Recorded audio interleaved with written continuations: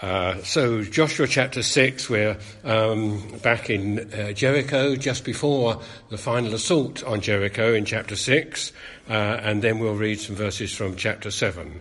So Joshua 6, chapter 15. On the seventh day, they got up at daybreak and marched around the city 7 times in the same manner, except that on that day they circled the city 7 times. The 7th time around, when the priests sounded the trumpet blast, Joshua commanded the army, "Shout, for the Lord has given you the city. The city and all that is in it are to be devoted to the Lord. Only Rahab the prostitute and all who are with her in her house shall be spared, because she hid the spies we sent. But keep away from the devoted things, so that you will not bring about your own destruction by taking any of them. Otherwise, you will make the camp of Israel liable to destruction and bring trouble on it. All the silver and gold and the articles of bronze and iron are sacred to the Lord and must go into his treasury." So now we go to chapter 7 and verse 1. But the Israelites were unfaithful in regard to the devoted things. Achan, son of Carmi, and the son of Zimri, the son of Zerah of the tribe of Judah, took some of them. So the Lord's anger burned against Israel. Now Joshua sent men from Jericho to Ai, which is near Bethaven, to the east of Bethel, and told them, "Go up and spy out the region." So the men went up and spied out Ai. When they returned to Joshua, they said, "Not all the army will have to go up against Ai. Send 2,000 or 3,000 men to take it, and do not weary the whole army, for only a few people live there." So about 3,000 went up, but they were routed by the men of Ai, who killed about 36 of them. They chased the Israelites from the city gate as far as the stone quarries and struck them down on the slopes. At this, the hearts of the people melted in fear and became like water. Then Joshua tore his clothes and fell face down to the ground before the ark of the Lord, remaining there till evening. The elders of Israel did the same and sprinkled dust on their heads. And moving to verse 10, the Lord said to Joshua, "Stand up. What are you doing down on your face? Israel has sinned. They have violated my covenant, which I commanded them to keep. They have taken some of the devoted things. They have stolen. They have lied. They have put them with their own possessions. That's why the Israelites cannot stand against their enemies. They turn their backs and run because they have been made liable to destruction. I will not be with you anymore unless you destroy whatever among you is devoted to destruction. Go, consecrate the people. Tell them, consecrate yourselves in preparation for tomorrow, for this is what the Lord, the God of Israel, says. There are devoted things among you, Israel. You cannot stand against your enemies until you remove them. In the morning, present yourselves tribe by tribe. The tribe the Lord chooses shall come forward, clan by clan. The clan the Lord chooses shall come forward family by family, and the family the Lord chooses shall come forward man by man. Whoever is caught with the devoted things shall be destroyed by fire, along with all that belongs to him. He has violated the covenant of the Lord and has done an outrageous thing in Israel. Early the next morning, Joshua had Israel come forward by tribes, and Judah was chosen. The clans of Judah came forward, and the Zerahites were chosen. He had the clan of the Zerahites come forward by families, and Zimri was chosen.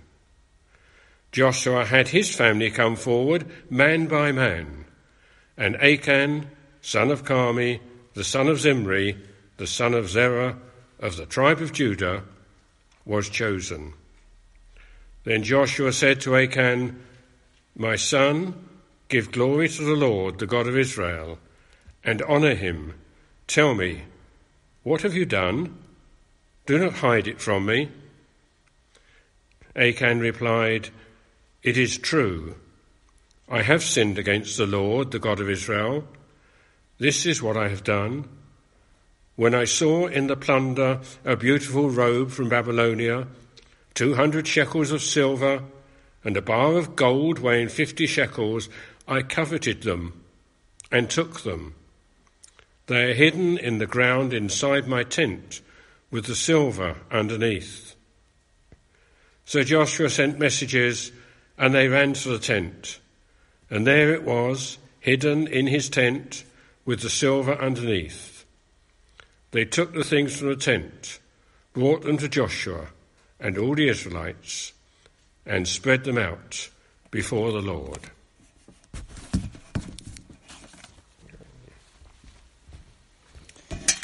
Thank you, Gerald. Well, there's a lot there.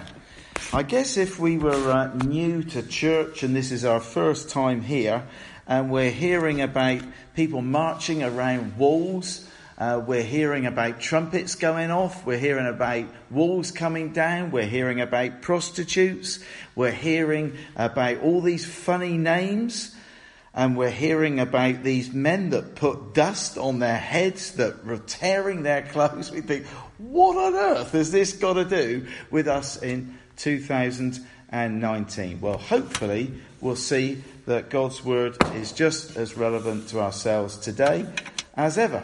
Because it's God's word is relevant for all people, for all time. We've got as a theme for this evening, but what if we fail?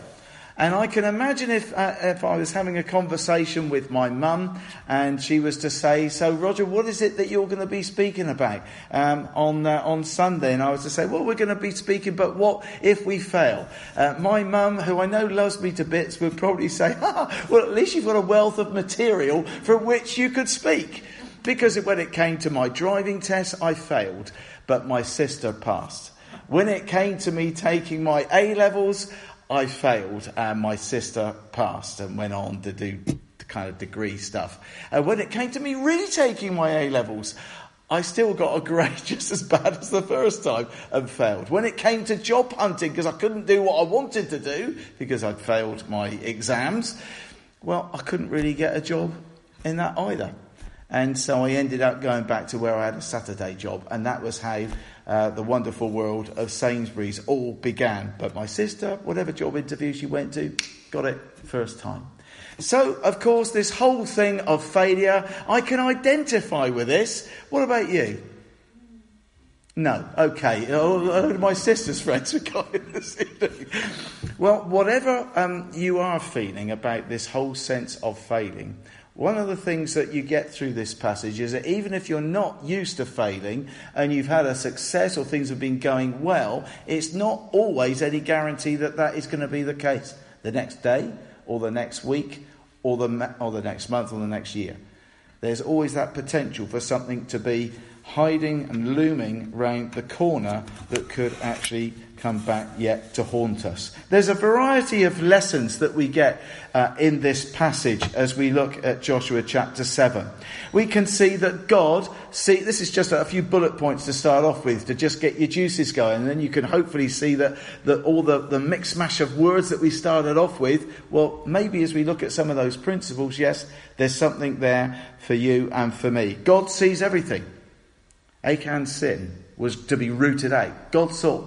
Others weren't necessarily aware. We don't know if there's ones or twos that were aware, or any particular individual that had seen it, but God sees everything. God looks at the heart. He even knows our heart.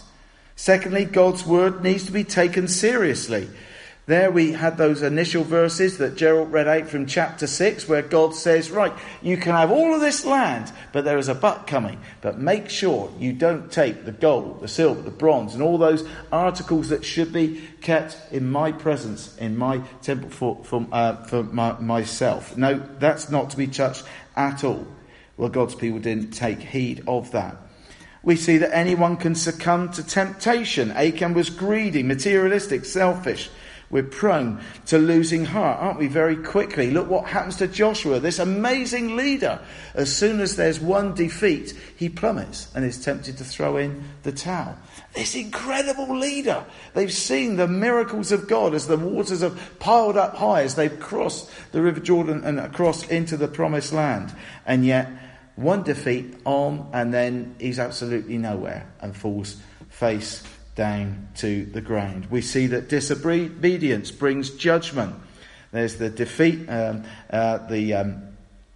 defeat in terms of the battle that goes on, but also for Achan and his family. And we didn't read of the graphics, but you can read those final few verses if you want to know about the stoning and what happened after that. If that's your kind of bedtime reading, then get back into chapter 7 when you get home a little bit later.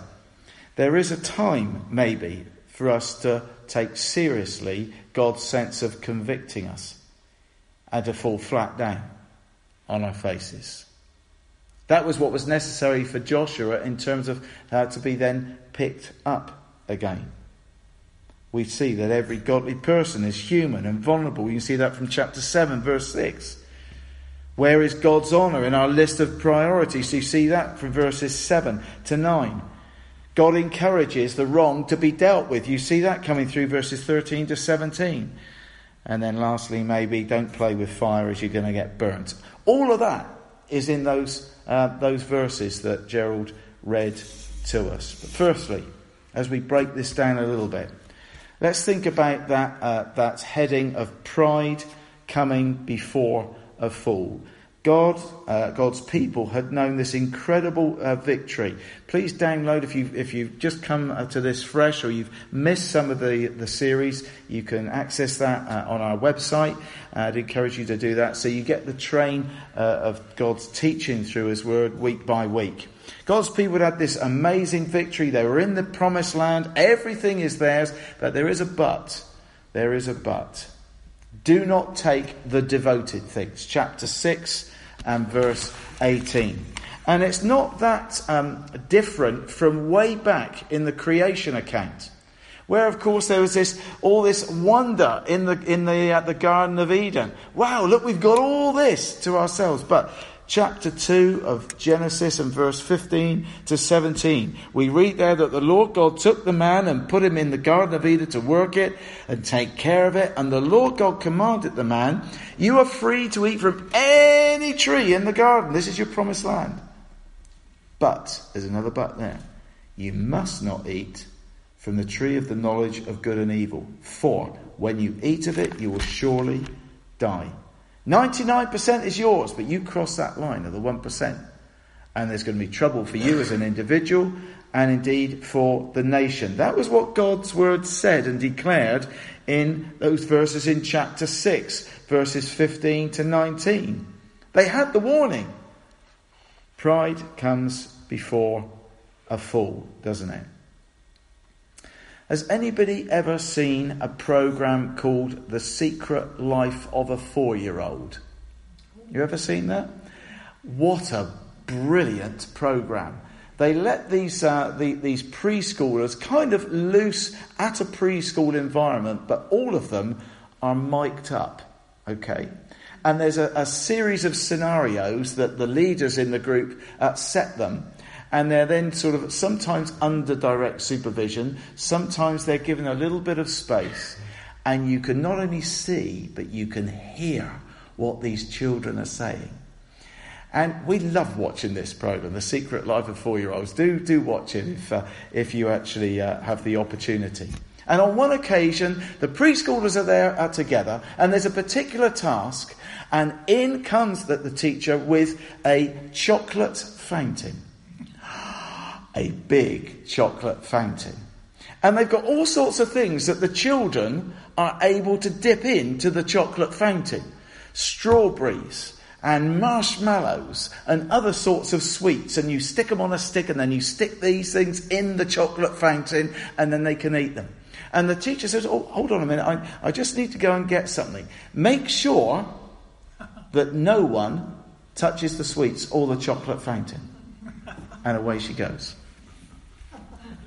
You're ahead of me here, aren't you? You know what it's like to be a 4-year-old, and you're thinking, actually, I'm older than 4, but I know what I'd be like. I'd be like the Vicar of Dibley, straight in there. If you remember that episode, this life-size model of a chocolate fondue, and in goes Dawn French into the entire chocolate fondue. You see, it starts off with that group of 4-year-olds, like teacher has said. But there's a group of kids there, and you just know, with human nature being what it is, it only takes one. Teacher's not alright. Yes, Enright, we know it will be you. He's feeling guilt-ridden. And of course, you will know what happened. One of those children just cannot but hold back. Of course, as soon as they take a taste, their eyes light up. And of course, one by one, the others. And then think, teacher's still out the room. And it's not long before they're picking up the sticks. They're sticking them into the marshmallows, dipping their marshmallows into the chocolate, shoving them in. And of course, there's no stopping them at all. And then, of course, their faces are covered with chocolate. And in walks teacher. Has anybody eaten anything from the No, they're all absolutely plastered with the chocolate fountain. Well, I guess that's a small, trivial example of a real spiritual truth, isn't it? You know, God says, don't touch. We think, okay, I get that in my head. No, mustn't go there. But what happens with sin is actually, it's quite attractive, isn't it? Let's be honest. It doesn't have to be a chocolate fountain. We can replace that with our own form of what we struggle with, in the same way as Paul wrestled with all that good stuff. That's what I want to do. Yes. I know the good stuff I want to do all. But there's chocolate fountain equivalent over here. And that's what Paul said I end up doing in Romans 7. But that bad stuff over there, no, I don't want to do that. But that's what I get drawn to instead of the good that I want to do. And he's reflecting on that in almost comical style if you read Romans chapter 7. All God's people had to do was heed the warning, but they couldn't. And it only took one individual. And of course the rest, as they say, is history. The Israelite army suffered an embarrassingly crushing yet totally unexpected defeat. Joshua went on to do what he'd done before. He sent spies out to suss out the land, suss out the opposition. But they came back saying, this is going to be easy. You haven't got to send that many, maybe 2,000 or 3,000, that's all. And God's word says their quote was, for only a few men are there. It's going to be a piece of cake. Well, Joshua errs on the side of caution. He sends in 3,000, but it's not enough. They underestimate either the number or the power of the opposition. Or both. Easy to think, isn't it? Complacency. I'll be all right. And in that area of sin, of course, that's dangerous territory. Well, just once is okay, isn't it? Doesn't really matter what I'm doing because nobody else is going to be able to see this. Well, we've already established that that's not true, isn't it? There is one who sees. And of course, spiritually speaking, if we've had things that have gone well, or there's been particular moments that have been very blessed for us, that's when we're actually at our most vulnerable time. And we unpack that a little bit more this morning. Seen that time and time again. Remember one particular lady who got baptised, and she was on cloud 9, a very powerful testimony that she'd given. She was baptised, and the following week, despite the warnings of beware, but she didn't heed that warning. And then, of course, within a week or two, she completely lost, upset. I thought that was going to be it. Once I got baptised, that this was going to be really great all the time. No. It's a battle, isn't it? It's tough. It's going to be persecution. It's going to be really, really difficult. There's going to be a struggle. The longer we've been believers, the more we know that that is the reality. That is true for us. Why did they go to I or AI? I'm not entirely sure how it's pronounced. I certainly want to question Gerald. I'm sure he's right. Somebody this morning said, I'm pretty sure that actually it was I, because they were Scottish. I'm not going to check that with Mr. Blackie, who's just walked in from his food shed out in the cafe area. Did God tell them to go and do that? Or was it just, I feel like doing that? When we think about what it's right to do for ourselves as a church, it's very easy for us to respond to, well, why don't we just do this? Oh, I know what the church really should do, but is that a God-directed, God-ordained thing? We've got a number of increasing opportunities that we have here. We've never got the people to resource all of those. So they can't all be God-sent, can they? And someone's got to make decisions about, well, we think that is what God wants us to do, but no, therefore we can't do that, and that. Even though, breaking it down, they all appear to be very good and well worth it, worthwhile. What is it that God is saying to us? Joshua was this incredible man of vision, but he'd not thought through the issues relating to what specifically they were trying to achieve relating to the battle of I or AI at all. Just went on and did it without any due consideration. What about your life? Let's move away from church to think about ourselves individually. What is it this week or tomorrow that you're going to give your attention to?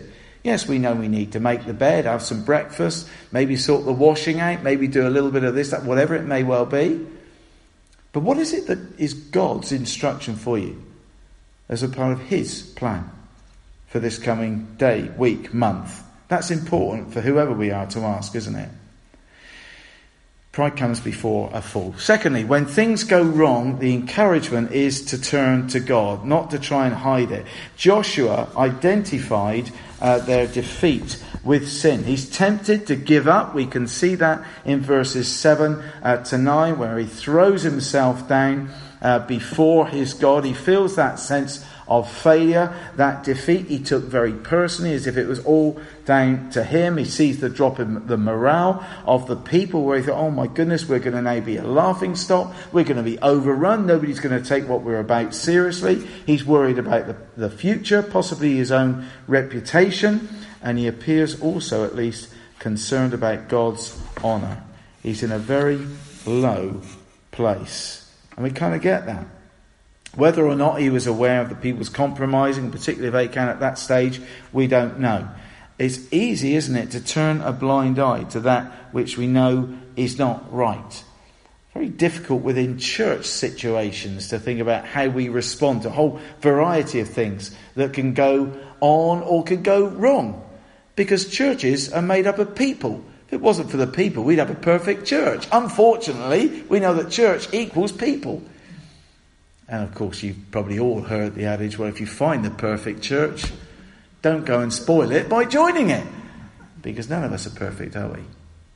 We all have done wrong things, and we will continue to do that. But when we do wrong, let's seek to keep short accounts. There's a difference between that and a lifestyle issue, a choice, a pattern of behaviour. That's what we need to respond to and not sweep under the carpet. Whether or not anybody knew about what Achan had done, we have no idea. What we do know is that Achan himself did absolutely nothing about this. He just couldn't help himself. And even when word went round, there's major sin in the camp here, he never put up his hand. We can see that sense of contriteness and heavy heart that Joshua displayed. 3 things. He tore his clothes, he fell face down, and he remained there until evening. That is serious prayer. There would have been times, I would imagine, where each and every one of us have probably blown it big time and not even lived up to our own standards, let alone God's. And maybe we've had the courage to say, God, I'm sorry for what I did wrong. That's okay. But I wonder how many of us have reflected that same sense of remorse that Joshua is showing here. I mean, I hope you didn't go around ripping your clothes. That's culturally not as relevant for ourselves. but falling face down, there's something very powerful about that, isn't there? Remaining in that attitude until evening. Well, I've done a heap of stuff that's wrong, but then I rejoice in the fact that when I come to my senses and confess that, then God deals with that. I think, yes, well then I can move on. Joshua was so pained by the bigness of the wrongness of the people, of something that had invaded the nation, the camp, that he can't move. All the leaders, chapter 7 verse 6, we read, did the same. Wow. Well, I've been a part of a leadership team here for 15 and a half years.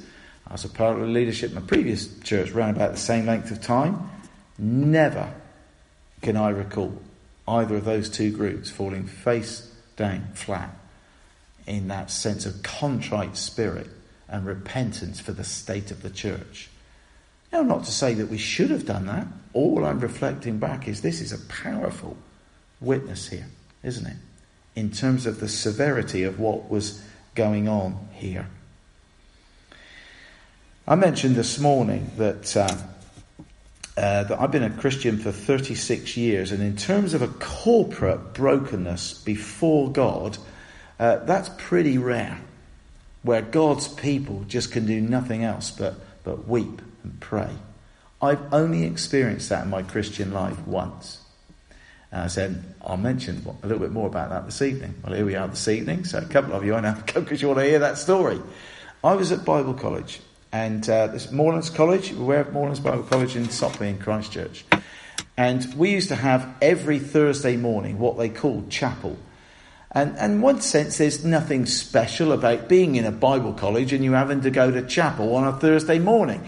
And of course, what were we doing when we weren't in chapel? We were studying God's word. We were, learning how to be preachers. We were discovering how to deal with pastorage and all that sort of stuff. It was God stuff all the time, 24/7. So you weren't always in the right frame of mind when you turned up at a weekly chapel for yet another God thing. You can understand that probably in this ghetto that's a Bible college environment. And then one day in this 45 minutes, I have no idea what somebody spoke on or what songs we were singing at all. And there was an open time. We had an open time of praise this evening. But somebody just got up during that session, came to the front, and there were students that were external that used to drive in and out each day, and I was one of those. There were others that were living internally in the college, and it was someone who, there'd obviously been something inside the college that had gone on. One of these internal students came to the front and just with head bowed said, I've got to confess something. And do you know, I can't even remember now what he confessed. And I think that's quite helpful that I can't remember. The important thing is he publicly confessed what was wrong. And with that, he sat down. I thought, whoa, never heard that before. Someone else then got up.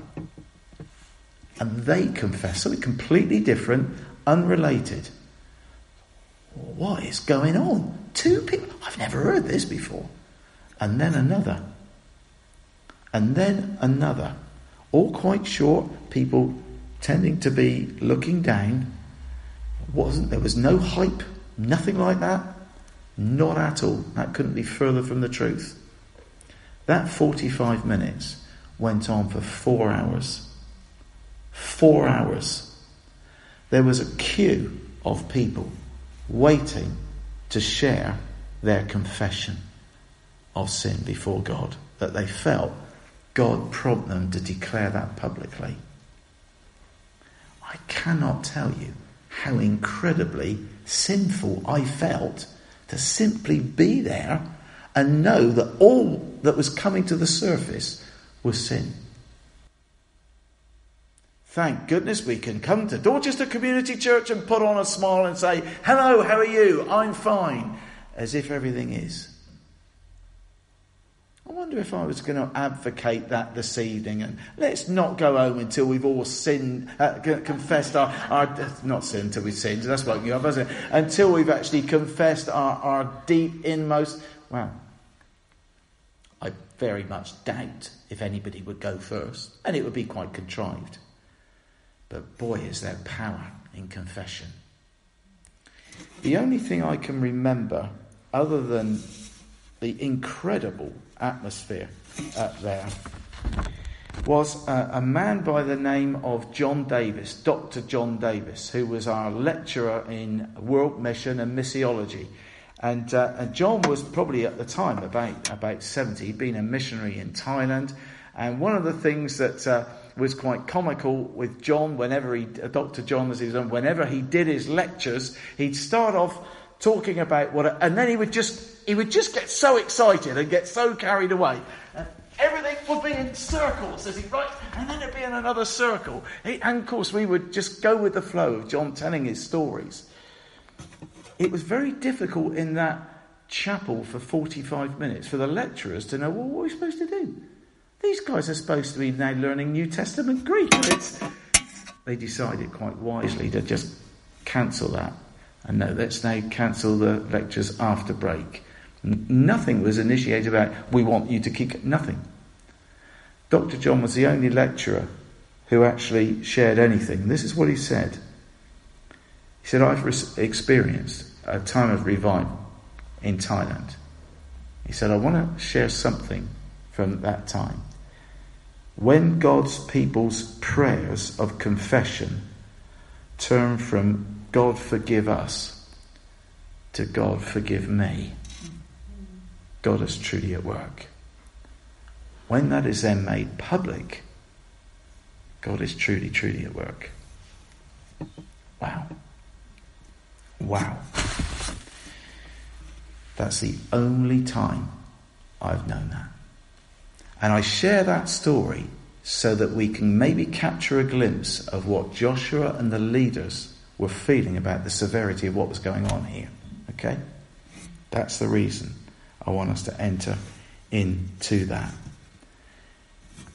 We believe in prayer here. Dave's led us in prayer. We've had a time of open prayer. We had prayer this morning. There's life groups that would pray. We offer prayer ministry. I'm not so sure we're a church of prayer or a prayerful church, because when we initiate prayer meetings, our average attendance is less than 5% of the membership. That's not me standing in judgment. It's just saying, look, if you go elsewhere in the world, you're going to find that's probably very different in a lot of churches, because of the desperation that people have to be on their knees corporately before God. We're not one of those churches. Sad, but that's the reality. It's not a bad thing that every now and then we just acknowledge and admit that.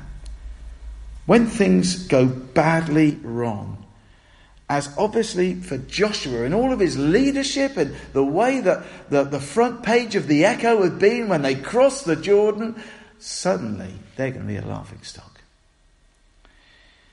I wonder if you've ever felt like Joshua. Why? Why did I do that? Why has it all gone wrong? Why have I slipped back into this same age-old pattern of behaviour? When things go wrong, turn to God. This passage reminds us that there is hope if sin is dealt with. That is the gospel, isn't it? We believe. We're not here this evening, I hope, trying to kid ourselves that, hey, that's good, I've turned up at church on a Sunday evening, therefore I'll go to heaven. No, we know that we're sinful people.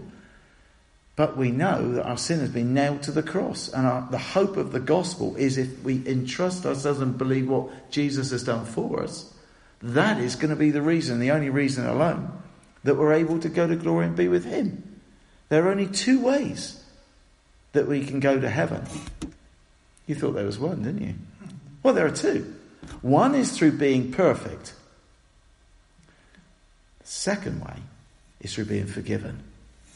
All of my eggs are in the basket of number 2. What about you? Forget the being a good person or the church attendance. God's word teaches that there is punishment for sin and our wrongdoing. But the hope is that if we confess that before it's too late, then we can indeed be forgiven. Have that relationship with God and indeed receive his Holy Spirit and then one day go to glory. That's the amazing truth of the gospel. And finally, I'll whip through this quite quickly. Deal with what you know to be wrong. You would have thought that Achan would have thought, as this process was going on, all the nation there, we need to get to the root of the problem. And then it came about to the particular tribe. And he's thinking, oh, that's my tribe. I'm in that tribe. And then that was whittled down further to the clan. Oh, that's my clan. Then it was whittled down further again. It's in this family. Oh, somebody better watch out. And yet he'd known all the way along what he'd done. Still time. While we've got breath in our nostrils, there is still time for us to put things right before God. Don't leave it until it's too late. Sadly for Achan, although he said, yeah, actually, I did those things. It was me. I sinned before the Lord. That was all he said. That was all he said. Doesn't take a lot of courage, does it, say, I've done something wrong? Those of you with kids or grandchildren, if your kids have said, yeah, I've done something wrong, what are you going to be saying? And? David knows exactly what I mean there as a parent of 3 children. And I'm sure you can identify with that. We want the child to not just think, yeah, I got it wrong. I'm really sorry. We want there to be that heartfelt response. And maybe God would say to us as adults, what about you? What about that which you know is lying underneath the tent that nobody else can see of your own life? But God sees. And maybe tonight it's for us to actually declare that. Just between him, ourselves and him. Why? Because God sees. And he's wanting us to put that right. Deal with your sin. Achan sadly didn't. And he and all his family were punished as a result. Destruction, obliterated.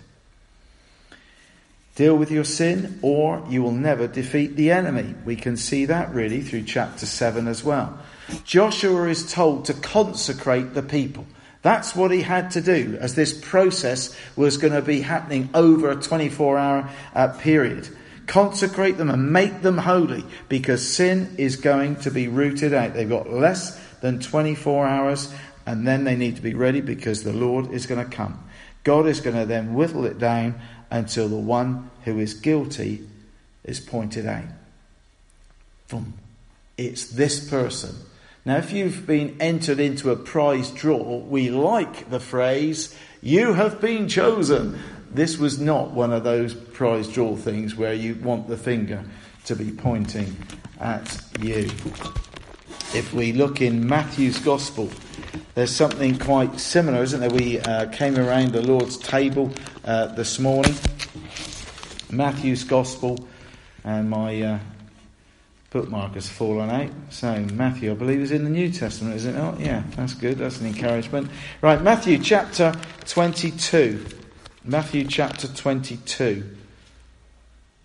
No, Matthew chapter 26, verses 20 to 22. When evening came, Jesus was reclining at the table with the 12. And while they were eating, he said, I tell you the truth. One of you will betray me. They were very sad and began to say to him, one after the other, surely not I. One of those was Judas, who'd already known what he'd done and planned and was about to execute by way of a plan to betray Jesus. There's only 12 of them there. It was so much easier to hide and pretend it's not me. And that's human nature, isn't it? But tonight is maybe the time for us to say, God, would you forgive me? And if there's someone that we need to actually ask their forgiveness of for something that's gone on in secret or a way that we've spoken to someone, God is going to honour us if we actually act that out and actually put into practice that sense of what he has been speaking to us. Tribes came forward, Judah, then the clan, then the Zerahites, then it's the family, Zimri, then the men came forward, then it was Achan. And then there was the words in chapter 7 verse 19, as Joshua's facing this guilty man, and he says, tell me what you have done. When I read that, my mind again went back to that creation account. We've already had the creation account once in chapter 2. Things were okay in chapter 2, but chapter 3 it all went pear-shaped because of the fruit that was taken from that tree that they shouldn't have done. And then there's that sense of guilt. As what do? What do Adam and Eve do? Well, they quickly hid from God. Well, what a pointless exercise that was. And of course, God seeks them out. Genesis chapter 3, verse 13, he says, what is this you have done? What is this you have done? Pretty much a phrase that's mirrored, isn't it? From what then Joshua is saying to Achan. Tell me what you have done. And maybe we can hear those words. Of course, one day we are going to be asked, what is it that you've done? Tell me. Life story. And there's going to be nowhere to hide, nowhere to run. There's going to be judgment, yes. We're all going to be guilty. The only difference is going to be in the two groups of people. One group are going to say, but I know that Jesus has been punished for everything that I've done wrong. The others are going to say, I've got nowhere to run. And they're going to need to take on board that punishment, destruction in exactly the same way as sadly Achan had as well. We've got the story unpacked again as we did last week here of the New Testament gospel for us. I hope that we're people of grace. I hope we know and have tasted this incredible forgiveness that we don't deserve, that we could never earn. And I hope if God is prodding us away with that which we need to put right, that maybe this week, we can seek to do that. Let's come to him as we pray together.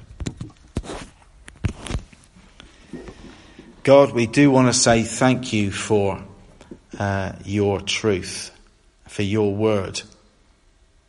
We love your word.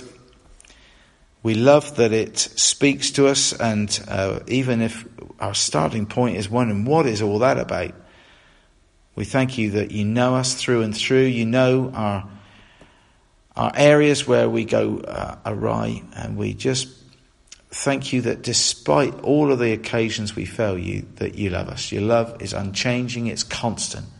Your mercies are new every morning, your word says. Thank you that you don't leave us as people who are guilt-ridden, but you say, come to me.